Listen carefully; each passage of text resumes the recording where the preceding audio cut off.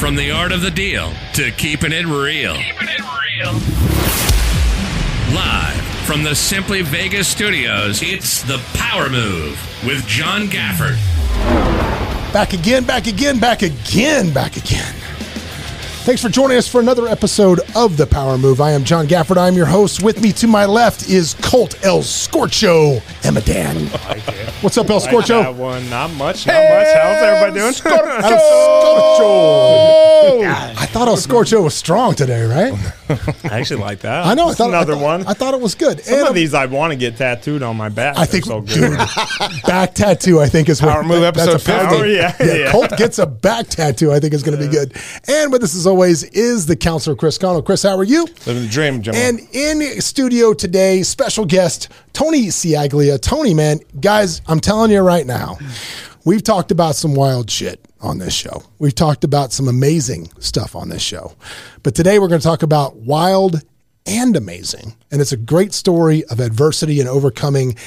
It's an amazing story to me that I can't wait to get to, but you're going to have to wait a second. So hang on a second. I mean, this is going to be filled with, overcoming suspense. Adversity. It's a suspense. I'm talking about, we're going to help the FBI catch some serial killers today is what's going to happen. Because that's legit. It's going to be crazy. And that sounds like a joke. It ain't. That's kind of what the show is about today, which we're very excited about. So don't look at me. Welcome. I don't like the way you looked at me. No. When you said we're going to potentially, yeah.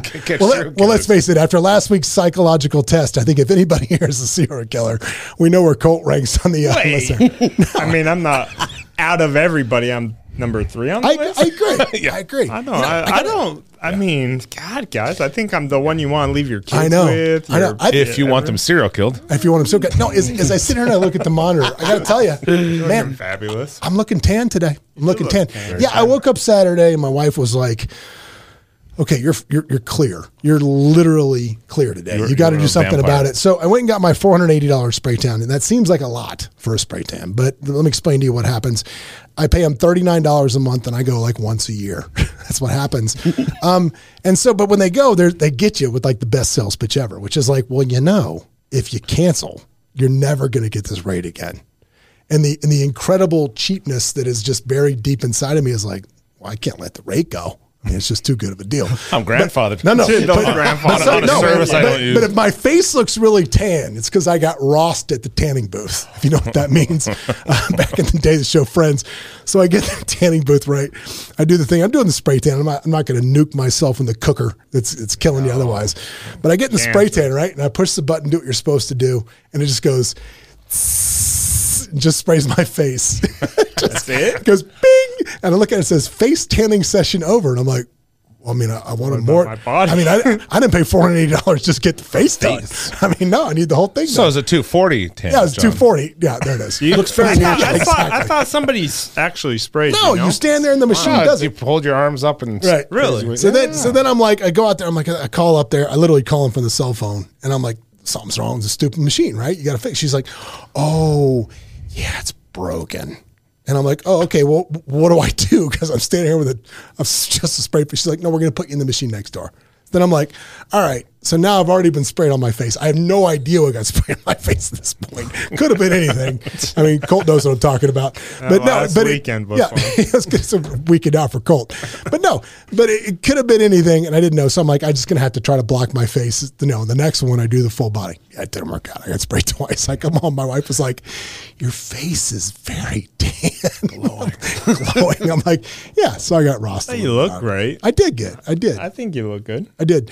But I do want to mention this. I don't know if I told you this, Counselor. Colt said the funniest thing I've ever heard in my entire life this weekend. Maybe I just think it's funny, but maybe it was. Colt and I were at the hockey game on Saturday.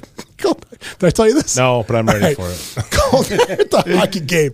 Colt and I were at the hockey game on Saturday. We're watching hockey.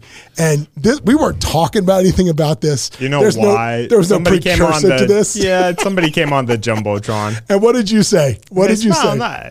Can I say what you said? Yeah, Colt goes like this. Colt goes, what are these? It just pisses me off so bad with these people with gaps between their teeth. Don't get them fixed. He goes, I got a gap between my teeth. I ain't getting it fixed, but what's wrong with this guy? Right? I don't know. Dead serious. just angry at these people. You ever have something like that makes you mad that you're That like, you don't do yourself? Yeah.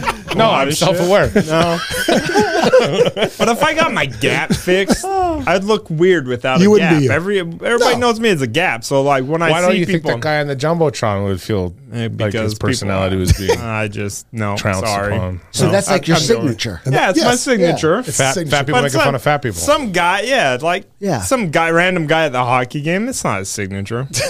He probably works You don't- IT or you something. don't know that. He doesn't see people. His nickname could be El Gapo. You don't know that. Let's just El all take a Scorcho. moment to think that El Scorcho is not running the metaverse yet. That's exactly right. Yet. The metaverse would be amazing if I ran it. Dude, Just king throwing of that the out here. king of the metaverse. That's a I think solid. a world would be a lot better if you had people like me running it. You know what? Look at Chris. At this point, Chris at this doesn't point- know what to say after that. He was about to say something. At this point, can it be any worse? I saw an article. I know this has been talked about to death, but I got to bring this up because I thought this was batshit crazy today. There was an article today in the New York Times written by a professor of sexual studies at Purdue University, and the title of this article was "We should be celebrating this swimmer." The swimmer you know I'm talking about, like we did Jackie Robinson. Chris, want to get canceled? Go So, ahead. no, but it's not about being canceled because here's the thing. There is a point where the eye test has to matter, right? In life, right? And so what this is going to do, all pendulums shift, right? I'm genuinely fearful that these are the kinds of stories that are going to hurt people that are going through transitions and changes in their gender, whatever, because these stories are the one that are going to take away from sort of Positive. Yeah, it's like if you're a police officer watching, the Rodney King, you're going, this is not good. For us. Like, Yeah. and I'm not obviously equating them because they're clearly different, but I'm saying at some point you look at something, you go, this isn't going to be ultimately good for the movement for people that just want, general equality, genuine equality of opportunities and whatever. When you see something like that, the person, she presents like a very large man. That's how she presents, right? Because hasn't gone through reassignment surgery that I'm aware of. I could be wrong. Mm-hmm. She had to suppress for hormones for a year, right? And so you go online, and here is my problem. Is that we've talked about this? I'm the commie of this group. Which is hilarious to me that I'm the left winger. Yeah. I mean, in any world where I'm the crazy left winger is pretty far right. But at the end of the day, when far right? No, but I'm saying if I'm ever considered a left winger or like extreme, like left, but you go on the talking point, people are coming up with their own science now behind it and trying to justify it. So they're trying to square peg a round hole, and you look at them, and the studies about, bone density actually goes down when you're on suppressive estrogen therapy. Well, this does this does that. And I go, well, look, you can say whatever you want, but the eye test will never be matched because you're never going to see women transition to male and competing against men, ever. It won't happen. Yeah. It's never happened. There may be some skills. It may happen in billiards. It may happen in something where there's no physicality issues. That was well put. You know what I'm saying? Like maybe in something where physicality. But the reason these sports were bifurcated into men and women's is to allow for individuals of that group to succeed in that area, right? Well, that was my point, which is if you're going to go this, why even have male and women? Let's just have the NBA, and if women can make it, God bless. Because it's not fair. But it hurts women. Exactly. No, that's my point. Right. Because it doesn't make any sense to do it that way. And I'm called a TERF for that opinion. Yeah. A trans exclusionary radical feminist. And I look at it, I go, we haven't gotten to a place. Okay, real quick, who's calling you that? Well, no, that's what you're called. Okay, I'm sorry. When you said I'm being called that, I'm like, are they protesting you now? The response from the left, and I'm going to call it the left because it's not liberals. It's from the left, is that if you don't say that a transitioning male to female is a woman for all intents and purposes, then you are a bigot. Yeah. You're a TERF. And I go, that individual didn't grow up with boys chasing her and slapping her ass when she was a kid. She couldn't defend herself. That boy, I have 2 daughters. I'm telling you, women do not have the same issues growing up and developing or whatever. So we haven't done a good enough job protecting biological women yet. I don't know why the bandwagon needs to shift to protecting biological males transitioning to females, unless they're being objectively discriminated against. And I don't see that happening. You get the Minister of Health, who is an objectively, male to female transitioned individual. So we need to move things appropriately, but not past the eye test. Yeah, I think that comparing that to what Jackie Robinson dealt with really was obnoxious on a level that is insane. Little different. Well, maximum. Well, you know, and I hate to say it, but, well, no, I'm not even going to say it because it was ridiculous. But to compare those two things was so apples and oranges. It was just, I can't even believe it. It was nuts. There's a lot of those issues, and again, I'm not speaking on behalf of any culture, community, or whatever, but I would presume, and I hate to presume things, but I would presume that any of my Black or African American friends would not see those as equivalent at all. No, because they're from a disadvantaged, or underrepresented group of people. Well, case in point, right? Hang on, case in point. Did you see the acceptance speech for the director that directed the Venus and Serena Williams movie? Did you see that? No. She made the comment basically in her she got roasted for it, but she made the comment during acceptance speech for Golden Globe for Best Director, where essentially she was saying that, you guys, you worked hard, but you never had to compete against the guys like I do.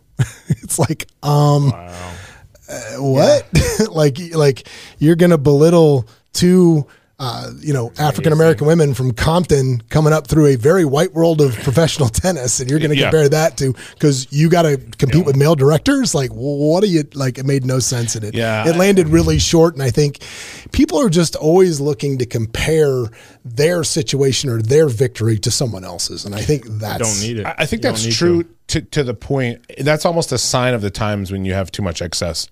I was watching a Vice documentary about Haiti. Mm-hmm. And just sort of what's gone on since the killing of not only the president, but just interventionism. These individuals just want peace and freedom and security, all of which they don't have. They're burying their children at very young ages.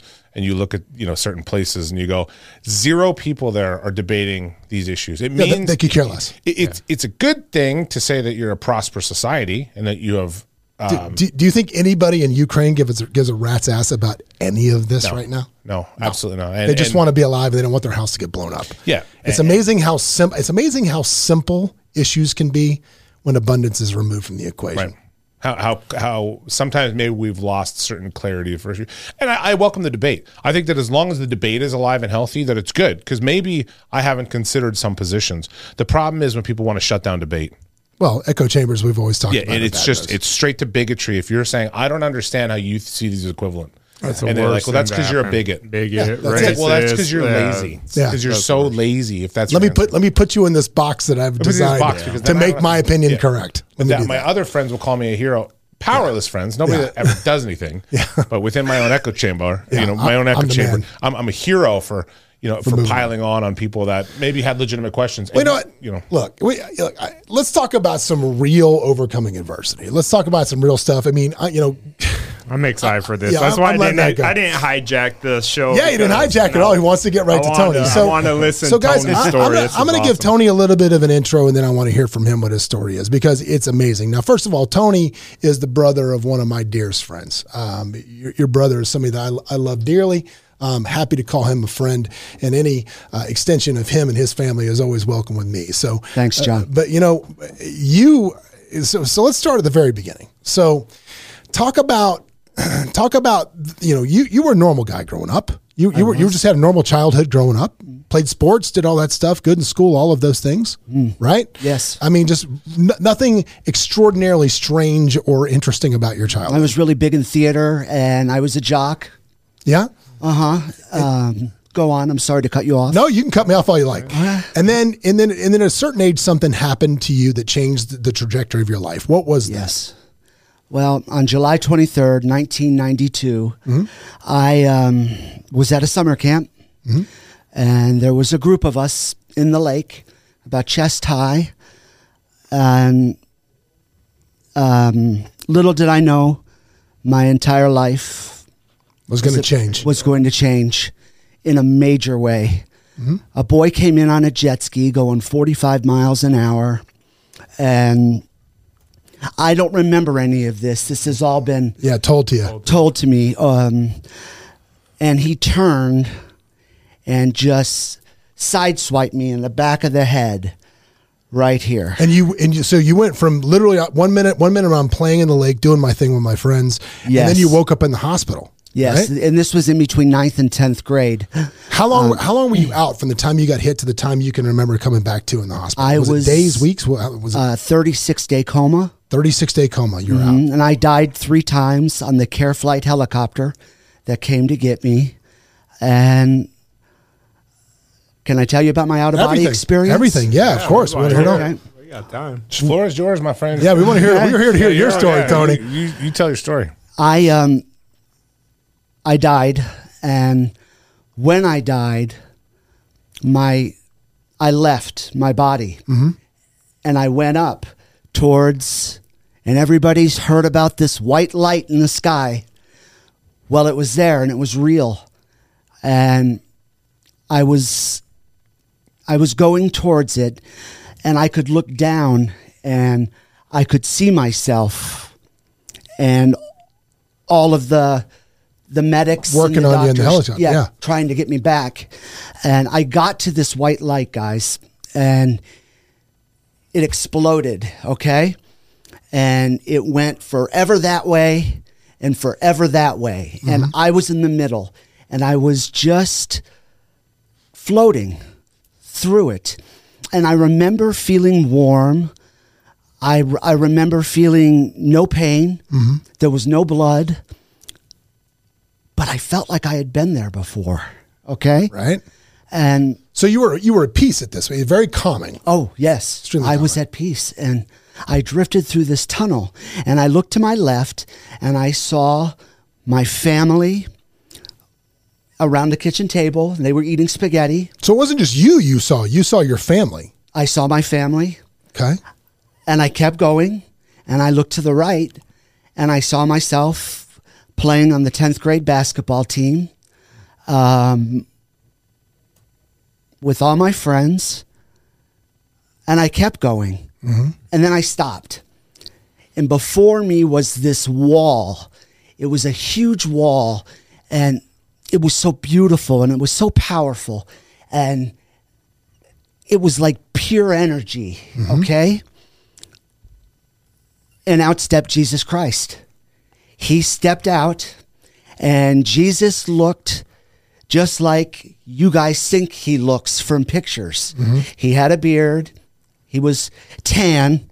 He didn't get a spray tan. Yeah, it wasn't as tan as me. Not as tan as me. Not as tan as me today. No, but he was tan, and he had long, wavy hair, and he was in a robe. And he came before me, and he got right up close to me. And he said, "Anthony Ciaglia, have no fear. You are with your Father in heaven." And he said, "I'm going to give you a choice, though.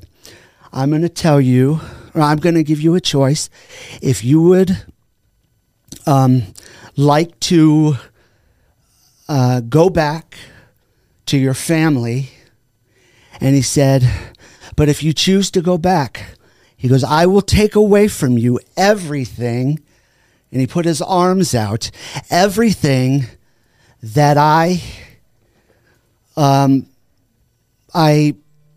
everything that my children take for granted every day. But if you choose to stay with me, you will live for eternity. And one day you will meet up with your loved ones again, but it's not their time." And then he put his hand on my shoulder. And he said, because I told him I want to go back because I can't imagine my family without me, and having the surgeon tell them, sorry, Anthony is not going to make it. And he said, but I want you to love, and when you think you've loved too much, continue to love all of my children. And that was it. That was the out-of-body experience. And then you went from there, and you kind of right back to where you were. You just blinked back to where you were. I woke up then. Got it. In the intensive care So not the intensive care, because I had gotten moved to the 36 coma days unit. later, though. The coma. 36 days later. So, yes. Now, when you woke up, when you first came out of the coma, did you feel? Were you immediately like something's not? I mean, obviously, I've been hurt. I've been there, but could you feel? Did you notice something was different? The memory is kind of a little hazy. Hazy, yes. But I do remember parts of it. I remember the rehab. I was in rehab for 7 months, relearning how to walk, talk, read, spell, swallow, eat, and I was paralyzed on the right side of my body. So I had lost everything. And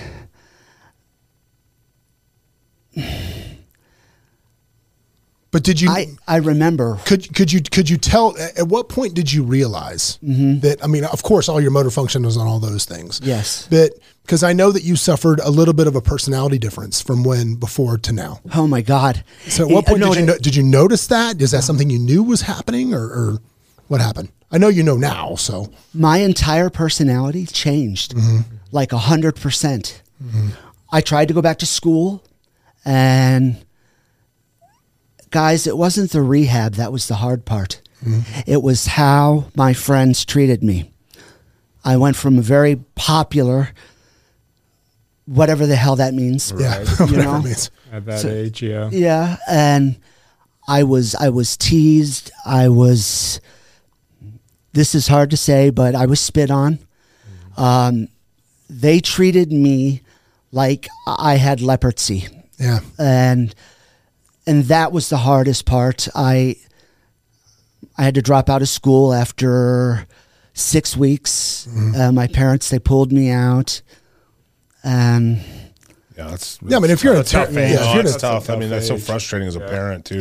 It's tough, yeah, because you got hormones going on at that age. Yeah. And this is 92. That's a good. Do you think? I mean, like, look. I don't think that would happen today. That's my question. Do you think that would still be happening? There's today? been a lot. So, like There's I said, been a lot people of shit on a lot of advancements. stuff, but there's a lot more progress now. I think people are a lot more accommodating for differences now, 30 years later. Yeah, I agree with that. There's a lot. I agree too. Thank God. Yeah, that's a good part of progress. I mean, you hear this, and as a parent, your heart goes out to you for that. But you also think, Jesus, thank God, are my kids capable of that? Right. Of being the bad side of that? Are they capable? Mine know that's well, the thing is, I don't think any parent that their kids end up doing shit like that. I don't think any parent thinks their kids are capable of that. When you tell them that they are and they defend them, that's when you know that's why. Yeah, my little Billy wouldn't do that. It's like if somebody came up to my house and said, your daughter has been picking on my daughter, I'd be like, 1 minute. Well, that happened. No. That's happened before. I found out that my son was giving the little Bren, who's the next door neighbor boy, who was like 5 years younger. My son was giving him a hard time at one point, and they called me. I wanted to murder my son. I made him go next door and apologize not just to the boy but to his parents. And we've never had a problem since. And this was years ago, so it wasn't. I mean, kids are assholes until you correct them. Right. Yeah, you got to get you have to have a good. Gotta get your thumb on them. Gotta get your thumb. So they pulled you out of school. They pulled me out of school, and my adolescence really were horrible. Because one thing I deal with now, even to this day, is severe depression. Yeah. And that's due to the brain damage. And I mean, there's days when I wake up and I wish God would just come back and give me that choice again, to go with him or come back. And when I told my parents that, it broke their heart. Yeah.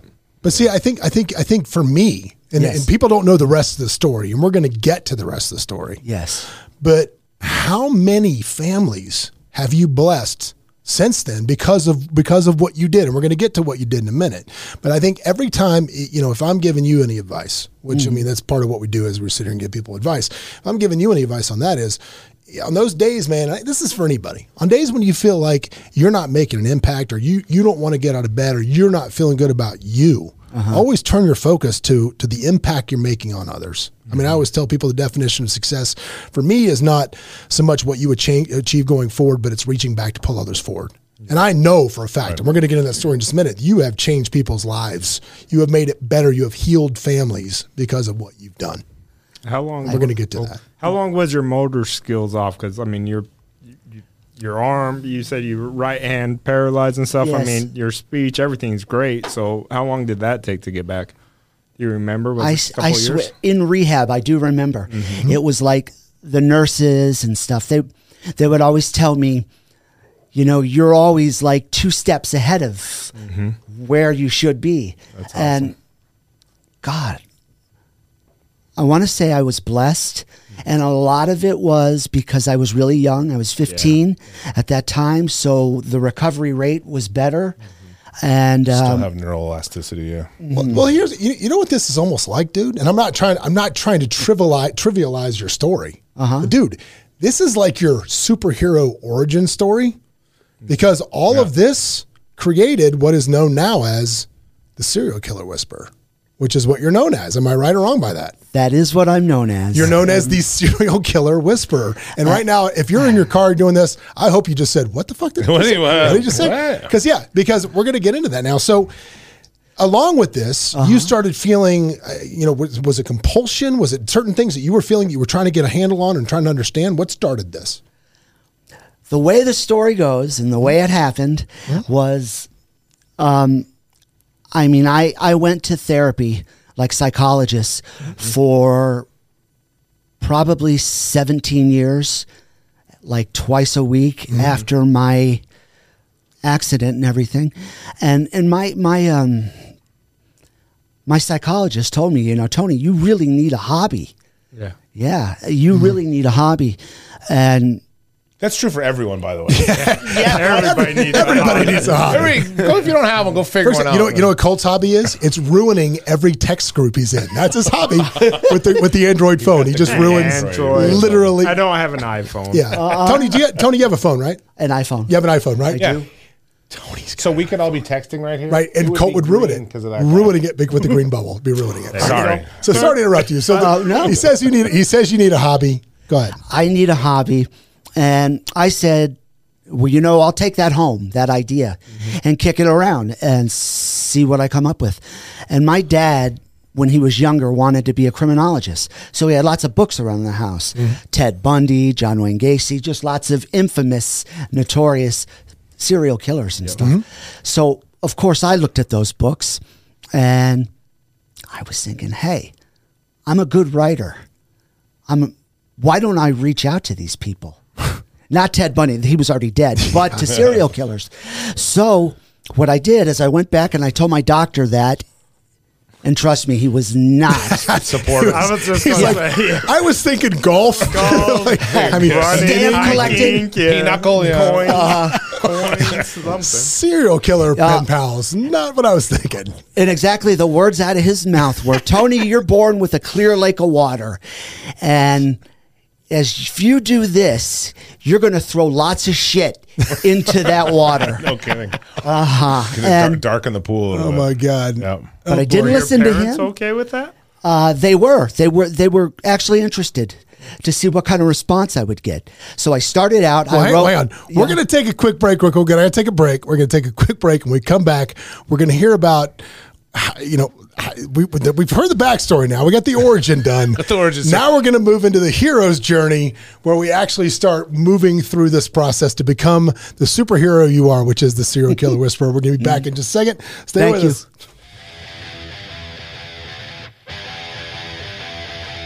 Hey, it's John Gafford. If you want to catch up more and see what we're doing, you can always go to thejohngafford.com, where we'll share any links things we talked about on the show, as well as links to the YouTube where you can watch us live.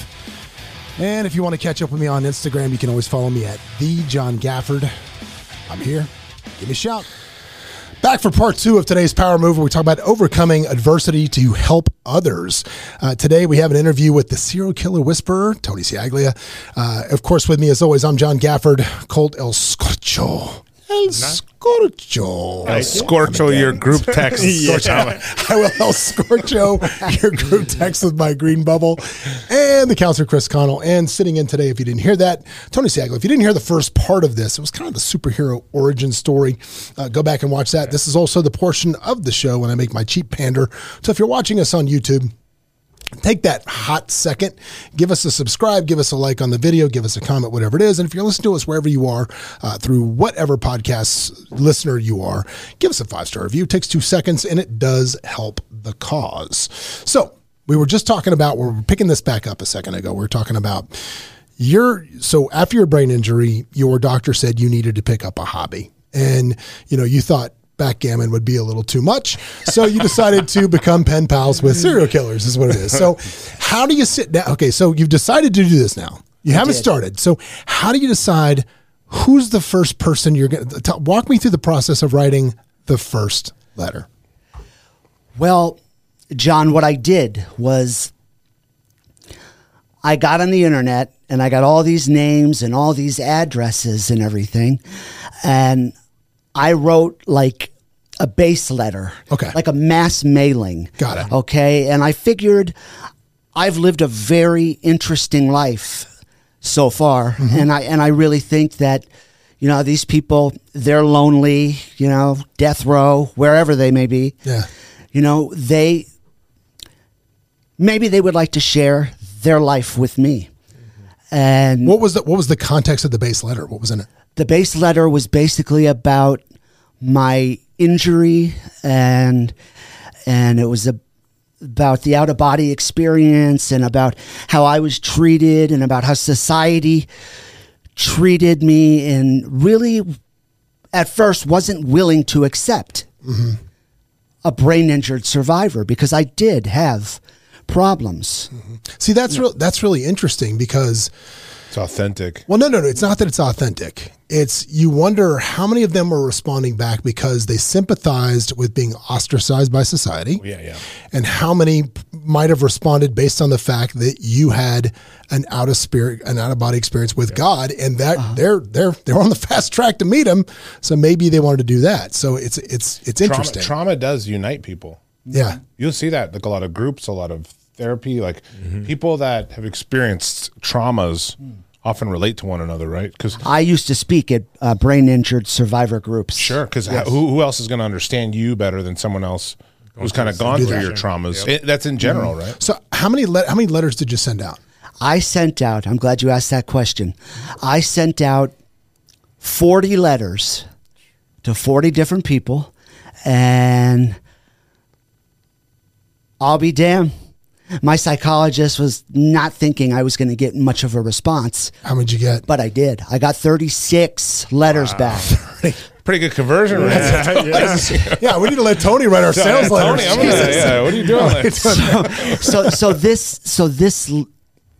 this letter turned a hobby into a full-time gig. Okay. Sure. So your first. Okay, so did you start this with an intention? Did you have an intention of where it was going to go, or did you just want to see where it was going to go? What was the early intention of doing this? The early intention was a hobby, be kind of cool. Throw it against just the wall. to see if you could get him to respond. Just what he said. What was it? Throw it against the wall. Just see what happens. See what sticks. Yeah. Awesome. All of life's interesting things start that way. Who was the one you were excited about? Well, the first person who wrote me back was Arthur John Shawcross. He was a serial killer in Rochester, New York. And he was kind of a big name.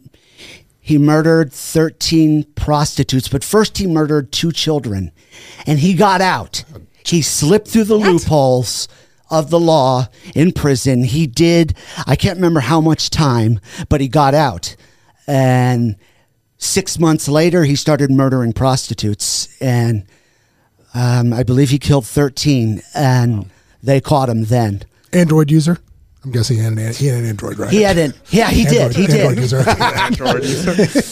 Now this guy though, Tony's going to write me a letter later. The views of John Gafford do not reflect the. When it comes to Android, they absolutely do reflect your We thoughts. sympathize more with the 13 women he killed than Colt and his Android. I'm sorry. There you go. this guy though, we went and visited him. Your family? My dad, my brother, and me, and I've visited lots of prisons over the years. I've been doing this for 15 years. Yeah. We'll get into that though. Yeah. And he was very grandfatherly like. He was very kind, very friendly. But if you were on his wrong side. Yeah. And can I share this really quick? Anything you want. Yeah. Okay, this is about him. Okay, he's sitting about 2 feet in front of me at a table here. My dad, me, my brother.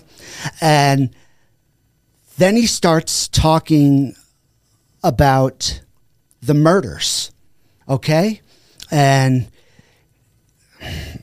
I don't think I can talk about it. Yeah. No, I can. Anything you want. Anything. Okay. Anything you want. Open forum. Yep. Well, two of the girls he murdered, and he took his knife, he cut their vagina out, and his eyes were just going up and down like this, and he was sweating, you guys.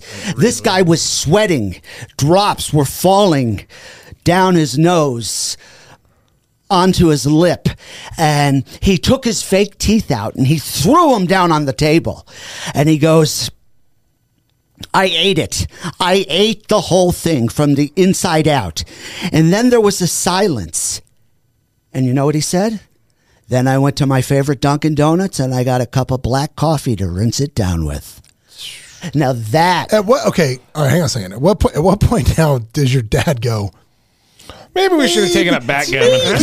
the backgammon. maybe this is not what we need to be doing right now. Maybe. Because they had to have had that conversation with you. They had to have. They really didn't. There wasn't a general concern. They for this. monitored my correspondence. Okay. Like with what these people said, what I was saying to these people. Because they're master manipulators in there too. Yeah. Oh, yeah. Oftentimes, right? Oh, yeah. Yeah. That's what they do. Yeah. And before I kind of got off on that tangent about Arthur Shawcross, do you know what I was talking about, you guys? No, we said how many responses you got. No, I was saying 36 responses. who were like the top ones you were excited about? Oh, I was really excited about, I'm sure you guys have heard of Kenneth Bianchi and Angelo Bono. They were the Hillside Stranglers. Yeah. They responded, huh? Mm-hmm. Wow. Gary Leon Ridgway. Oh, wow. Yeah, he's the Green River Killer. And then there was two killing cousins in Vero Beach, Florida. Oh, yeah. Fred Waterfield, who's still alive, and his cousin David Gore. And So go on. You can say anything. Well, no. I was gonna say, but at some point, you know, these relationships you had with these guys, it goes from more of a here's a quick pen pal back to creating a genuine kind of friendship with them that leads to some very positive results. So yes. So where was the first inkling that might happen? I just started to feel like, for instance, there's this one serial killer named Harvey Kerrigan. He's written me 50-page letters, you guys. I mean, these people, they wouldn't just they would share their entire life with me, like their childhood, what made them into what they become, you know, and why they decided to walk that road. And I really felt that it's hard to be friends with a sociopath. You can't really be. That's true. Believe me, I've tried. Can't date them either. Can't text in groups with them. Did you say you can't date him either? No, you can't date them either. That is awesome. That was awesome. Yeah, you can't date them either. Lord knows. Everybody's tried. But was there a common theme you saw between people and how they grew up? Oh, yes, exactly. Like, could you write out a list of the top 5 things that they all kind of probably had similar? I don't believe you're born evil. No, I don't. I believe, and with my research in getting to know all of these people, I have hundreds of hours of telephone conversations with them as well. And guys, these people were all made. Yeah. Neglect and trauma. And horrible. Raped, pimped out by their moms, their dads. I mean, things that you can't even believe. Kind of formed them into psychopaths, into sociopaths. Absolutely. That's nuts. So at what point, so we're communicating with all these people in the story. That's what we're doing. We've created a relationship with them to where they feel safe enough to tell you their entire life story. So at what point do you get the first piece of information that you're like, I should probably call somebody about this? They started to share with me murders, crimes that they committed that the law doesn't know about. And they were writing this stuff down. They were giving me directions to where their treasure chests are. And common theme, right?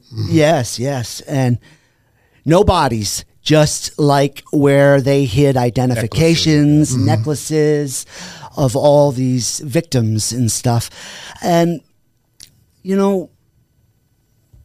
as I continued, my dad said, they could write a hell of a book about your life story, Tony. And that's what they did. Yeah. We found an author, and I'm more concerned about when you started helping the FBI with some of this stuff. That is right now is going on. Right now is going on. Exactly. I'm helping 2 detectives in Vero Beach, Florida, find a suitcase of scalps that the serial killer, that was his fetish, hair. So he would kill his victims and he would scalp these ladies. And there's like 100 or so Polaroid pictures in this briefcase. And he gave me the spot where it's at. And I have 2 detectives who heard, I have a podcast, by the way. Yeah. We're going to promote it. Yeah, we're going to help you. Okay. we're going to push it. Yeah. But these detectives, they heard my podcast and they contacted me and they flew out to Las Vegas and they got all the directions from me, and that's going on right now to help them out. Which that's what makes you the serial killer whisperer. Yes, and there's also a case where brain fart. I'm forgetting the name of the child. Oh, it's okay. What's the deal with it? It's for children, and Robert Hansen. Okay. Yes, he was the worst serial killer in Alaskan history. Well, he killed 2 girls, and they didn't find these 2 girls, and they're young. And it's out by his cabin, and I'm working with the Federation for Missing and Exploited Children. They've come out to my house 3 times to get information and stuff like that. On everything you're doing. Yeah. So the fact that you got connected with all of these people, yes, and now you're using this information to, there's still families out there that are hurting because of the victims of these people, and having the ability to help, hopefully find them have peace. That's got to be the reward for all of this. And it is, John. And I can't imagine. I don't have any children. But if I had a child, or not even a child, somebody in my family who went missing and they vanished and there's no answers, I couldn't imagine living without an answer. Yeah. So I might be able to give these people answers. And there's one serial killer who's given me like 7 cold cases that we're working on right now. So what's their motivation? So a part of me wonders if it's for their own closure, their own senses of guilt, their own, whether they believe what's happening in the next life, to kind of cleanse their own consciousness. their conscience, or is it something about just your relationship with them where they feel comfortable in like all criminals, every criminal talks about what they do eventually. Mm-hmm. So do you think it's a part of absolution, or do you think it's more about... Is it bragging or absolution? Bragging or absolution is a good way to put it. That was an awesome question. And they're different. Some of them want to do the right thing and do what I just said for the families. And some of them, they don't give a shit. Just total sociopaths. So, yeah, exactly. And those people don't mean shit to them. But I think with my friendship over the years, and I think I've been able to work it out of them. Yeah, wear them down a little bit. Yeah. Is that your intent, or is it just a byproduct of the conversation of friendship? Like John tells me sometimes where he's buried a few prostitutes, but I'm not. I'm his attorney. I can't tell anybody. No. But the point is, yeah, you get that. listen. But we've worked on the statute, and they had Android's defense is viable. We've talked about that. They used Android phones. It's completely viable defense. You can hate, but I told Colt, you know, having an Android is a lot like dying. You know, the people around you are sad, but you're oblivious to it. Totally agree with It is. I didn't mean to take away from your, but your thing is it just sort of like a byproduct of the friendship? Yeah. Like, are you genuinely developing these relationships with people? I don't like, even if you're a true psychopath. I mean, like I said, friends. I can't understand. I carry guilt with me. I almost hit a rabbit on the car. I'm like, oh shit! You're like, I don't want to kill anything. It's just, to me, death is finality, and it creeps me out. It has since I was a kid. Touch a mummy though. Touch a mummy. But I was an EMT when I was younger. Okay. And so death to me is not an area I want to be around, because it darkens my pool. Yes. Like you were saying with your dad. Mm-hmm. Seems like to you it's been an area where you've been able to thrive and lighten up other people's pools. Yeah. And I want to interrupt you really quick. I was done. It's all you. Okay. Feel free. Feel free. And I like that question, especially at the end. It does get to me, especially when I deal with assholes that kill children and rape children. Now that's a whole nother level of evil to me. And when it gets to that level, I back away. Mm-hmm. And I'm very spiritual, obviously. I met Jesus. Mm-hmm. I pray a lot. And I look at pictures, you guys, of the victims before they're dead. So wait a second. Is there a point with this where it's really, you stay focused with these people and it's all about helping the families of the victims, and if it gets too dirty, the water gets too muddy, you got to get out? That's exactly fair to say. Yeah. That's yes. So has there been a couple of people that you are like, I'm done talking to? Oh, yes. You're too much. Yes, especially, I'll just be really quick, guys. Especially the people that won't admit to killing, even though it's in black and white. It's obvious. Yeah. Like Randy Kraft once said, he's killed like 67 people, and I was friends, whatever you call it, with him for quite some time. Mm-hmm. But then, after a while, I was like, no, this is dry. Yeah. I can't. There's nothing. There's no. When you stare into the face of like evil, it's blank. Yes. A lot of times, because if there's fire and anger, at least there's emotion. But these guys. Yeah, just numb. And Randy Kraft, he was a homosexual, and he killed gays, just like Jeffrey Dahmer. He was before me, though. How many of these people are you talking to right now? Right now, I don't have time to, because I used to write like all night, like tons of letters, and I take my time. I write like 6, 7, 8 page letters to these people. Mm-hmm. Because you got to kind of be all in with them if they're going to be all in with you. Exactly. Yeah. And I'm sorry.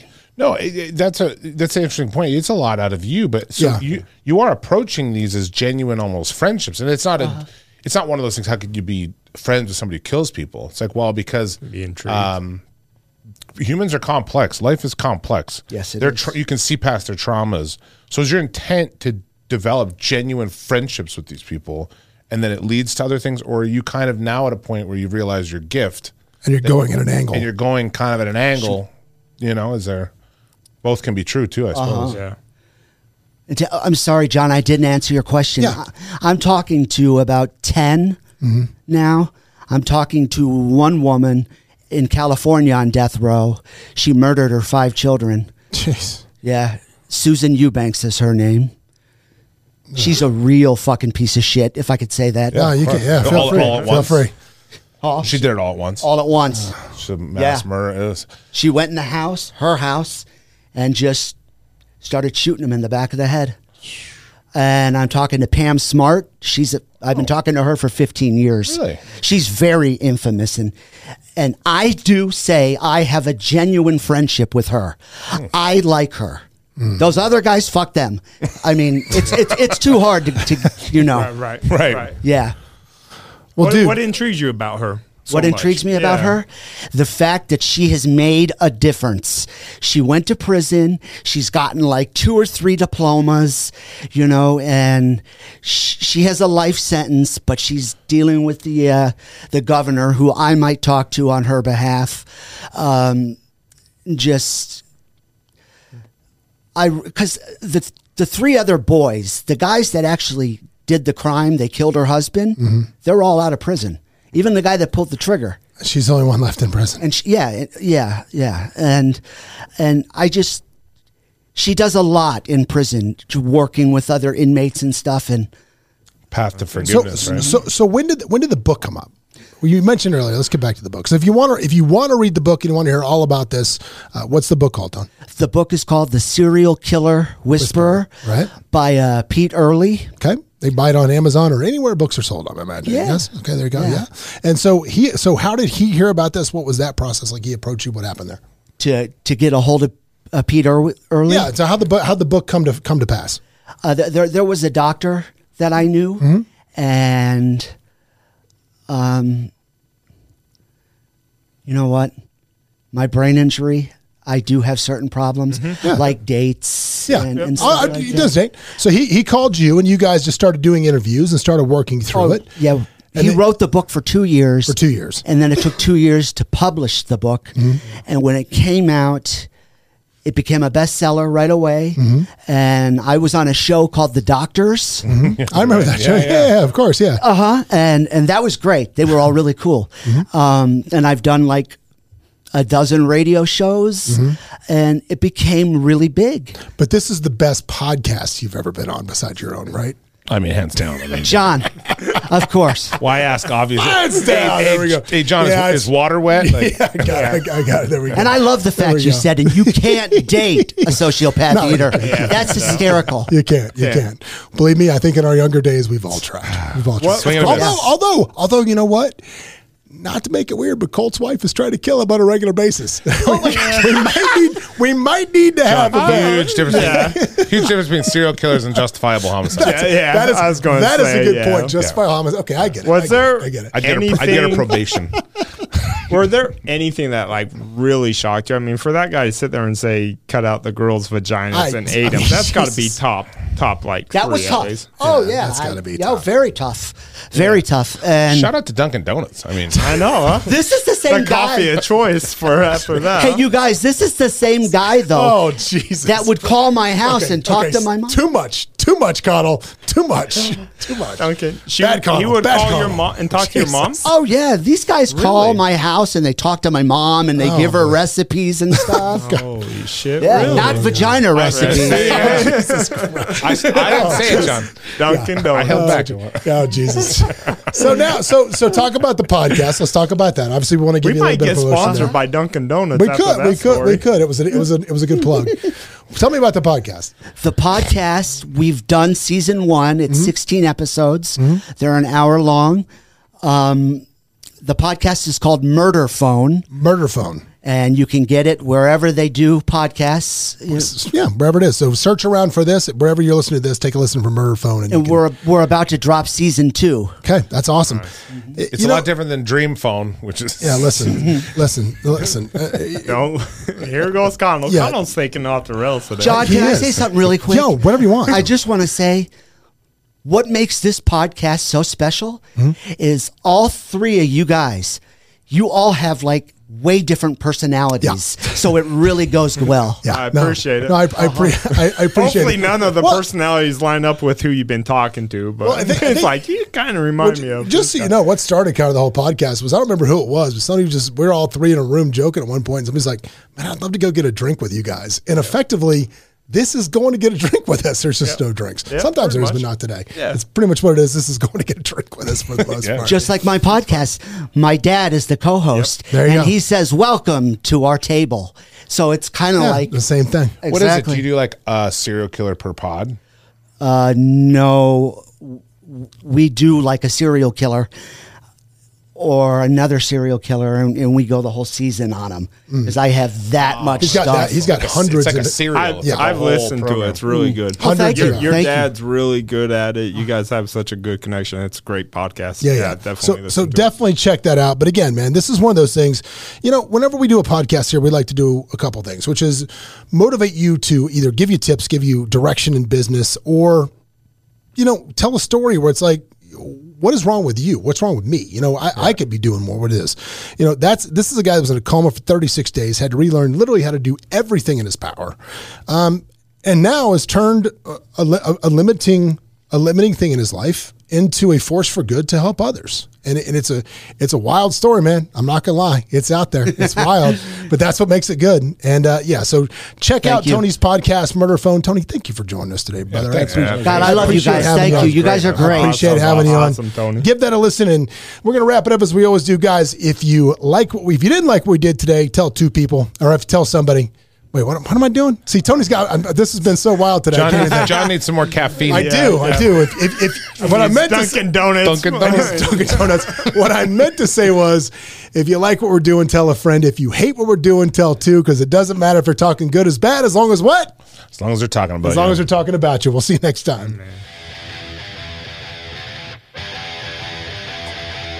Hey, it's John Gafford. If you want to catch up more and see what we're doing, you can always go to thejohngafford.com, where we'll share any links things we talked about on the show, as well as links to the YouTube where you can watch us live.